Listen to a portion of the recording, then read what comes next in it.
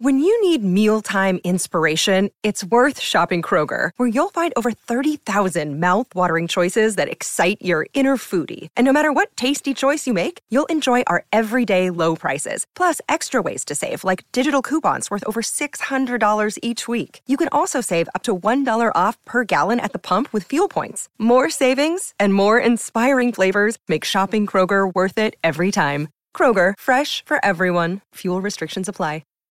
Think you know the Brooks Ghost? Think again. Introducing the all-new, better-than-ever Ghost 16. Now with nitrogen-infused cushioning for lightweight, supreme softness that feels good every step, every street, every single day. So go ahead, take your daily joyride in the all-new nitrogen-infused Ghost 16. It'll turn your everyday miles into everyday endorphins. Let's run there. Head to brooksrunning.com to learn more.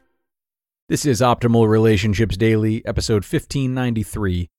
How do I make working out work for me? By Mark Fisher of markfisherfitness.com. Hello, everybody, and welcome to our weekly bonus episode here on ORD. I'm your host and narrator, Greg Audino. This week, sharing a post with you that was originally featured on Optimal Health Daily. You're going to be hearing Dr. Neil Malik, who hosts that show, read this article from Mark Fisher that is all about making working out work for us.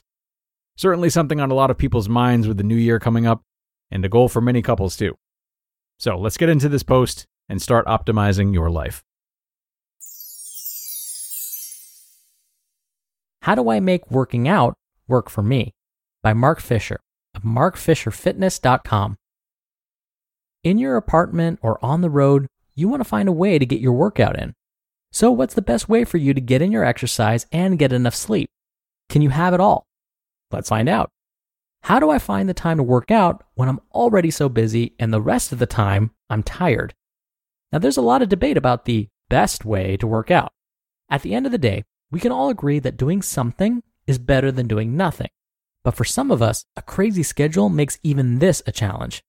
How do we find time to work out when our lives are already packed to the brim? Sometimes we're able to squirrel away a bit of time, but find we're exhausted. We also know that recovery is a big part of the equation and that rest matters too. So, what should one do when choosing between getting enough sleep and working out? These questions are related, but are distinct enough to warrant separate answers. The first piece is actually relatively simple, if not easy. We have to prioritize our workouts. Exactly how we do this will depend on one's life and demands. For instance, a busy career is a different challenge than having a newborn child. Ideally, we schedule in our workouts and treat it like we would any commitment. It's very easy to justify skipping a workout because of issues that seem more pressing. Unfortunately, over the long haul, this may catch up with us. Since I'm a fan of fitness pragmatism, I just made that term up, but I like it. The solution may be accepting only 2 or 3 workouts a week. While it may not lead to the fastest possible fat loss results, this is plenty sufficient to capture most of the health benefits. While lifting weights is a great foundation for your training, you can definitely still see results by working out even once a week. If you supplement this with short, vigorous, full-body workouts once or twice a week, you'll be well on your way. Being tired, however, requires a bit more unpacking. Certainly, ensuring you're getting enough sleep in the first place is the first step. This may require more discipline about heading to bed earlier. Additionally, adopting a pre-bed ritual to help prep your body for bed will likely be important, like turning off electronics an hour before bed. If you're finding you're still too tired to effectively use the time available to exercise, consider seeing a specialist to address your sleep quality. Ideally, a regular workout regime should offer a return on your time investment. You should actually have more energy if you're training on a regular basis, which means getting more done with less time, and in a better mood to boot. How do I stay fit while on the road? While in these current times, traveling is a bit limited, this is still a great question, and one that we can relate to, especially when travel resumes. When I was an actor, I didn't do much in the way of traditional touring, and I actually found doing a regional theater production was a great way to really focus on my fitness goals, because I didn't have the distractions of my regular life. In the recent past, I traveled a lot for work, so I'm finally able to relate to anyone who has to travel a lot because of their job. While it's definitely a bit tougher to stay on top of your fitness while on the road, it can be done. The key here is to make sure you're staying active. Don't make the perfect the enemy of the good.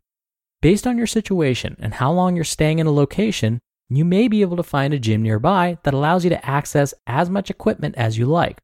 Alternatively, many hotels have at least decently equipped modest gyms for guests to use. And in a worst case scenario, if you're short on time, money, or just don't have any other options, don't underestimate just how effective a body weight workout can be. In addition to training, don't forget about two other important components: nutrition and sleep. Since we can't out-train our diet, don't be shy about asking for substitutions when dining out. Most restaurants will be able to serve you a big serving of protein and veggies upon request. And sleeping can be tough on the road for many of us. Consider downloading a white noise app to your phone and do your best to turn off the TV and computer at least an hour before going to sleep. By applying these strategies for training, eating, and sleeping, you'll be able to keep up with your health and hotness goals even when on the road. Why do I always seem to hurt myself when I start working out? It's not uncommon for people to get injured in the beginning of a new workout regime. Unfortunately, for some people, it's a pretty consistent challenge, particularly as they get older. So what gives? Are some people just prone to injury? Are some people just not cut out to work out? For many, the main culprit is not taking the time to learn good technique. Exercise is really a skill. Since many people don't move a whole lot in their day-to-day lives, most of us begin to get stiff and our muscles become deconditioned. When we dive deep into an exercise routine, we generally equate working hard with success, and working hard is a great thing. However, if we don't take the time to learn how to move in a way that lets us use our muscles versus other tissues like tendons and ligaments, we can wind up getting ouchies. Additionally, even if you have pretty good technique, if we go too hard right out of the gate when picking up a new exercise regime, sometimes it's too much for our body to handle. And keep in mind, this can happen even if you're already pretty fit but aren't used to a new type of exercise. So, to set yourself up for success when you start a new workout, always do less than you think you can do and go slow enough to learn the basics. At Mark Fisher Fitness, we spend a lot of time working on technique so we can learn to move well before we move often and move fast. While some soreness is to be expected, excessive soreness suggests we overdid it. And if you do find yourself with joint pain, shooting pain, pinching pain, or any other pain besides soreness in the muscle belly, it's important to have it looked at by a clinician, like a physical therapist. You just listened to the post titled, "How Do I Make Working Out Work for Me?" by Mark Fisher of markfisherfitness.com. Dr. Neal here for my commentary. So often, from so many of my clients and patients, I would get asked something like, "Hey, I know I should exercise, but at the same time, I should listen to my body. That's what you tell me. And my body tells me I'm exhausted and I should rest. So, what am I supposed to do?" Okay, here's the deal. Just as Mark mentioned, we have to start by making at least one of these, sleep or exercise, a priority. So either you're going to focus on quality rest right now or activity. Note the key word I used, quality. Making more time to lay on the couch binging Netflix doesn't count as quality rest. Instead, making good sleep hygiene a priority so that you feel rested each day would be a better goal. But as Mark mentioned, if you want to get better sleep, sometimes you have to do the opposite first. You have to move more. What we've learned from research is that moving more throughout the day can actually help you fall asleep faster and sleep longer and sleep more deeply each night. So maybe the secret to feeling more rested is actually moving more. But here's the deal. The key is to start somewhere and commit to it. So whichever one you choose, better sleep quality or better sleep hygiene, or moving more, just be sure that you're committing to it and giving it an honest try. And during these times when gyms are closed and we're forced to be at home, I love bodyweight workouts. These are exercises where you don't need any special equipment. You just need a little space in your home and you could still get in a fantastic workout. So please don't let this coronavirus stay-at-home order affect you and your fitness goals. All right, that'll do it from me for today. I'll be back here tomorrow for our usual Friday Q&A, so stay tuned for that, where your optimal life awaits.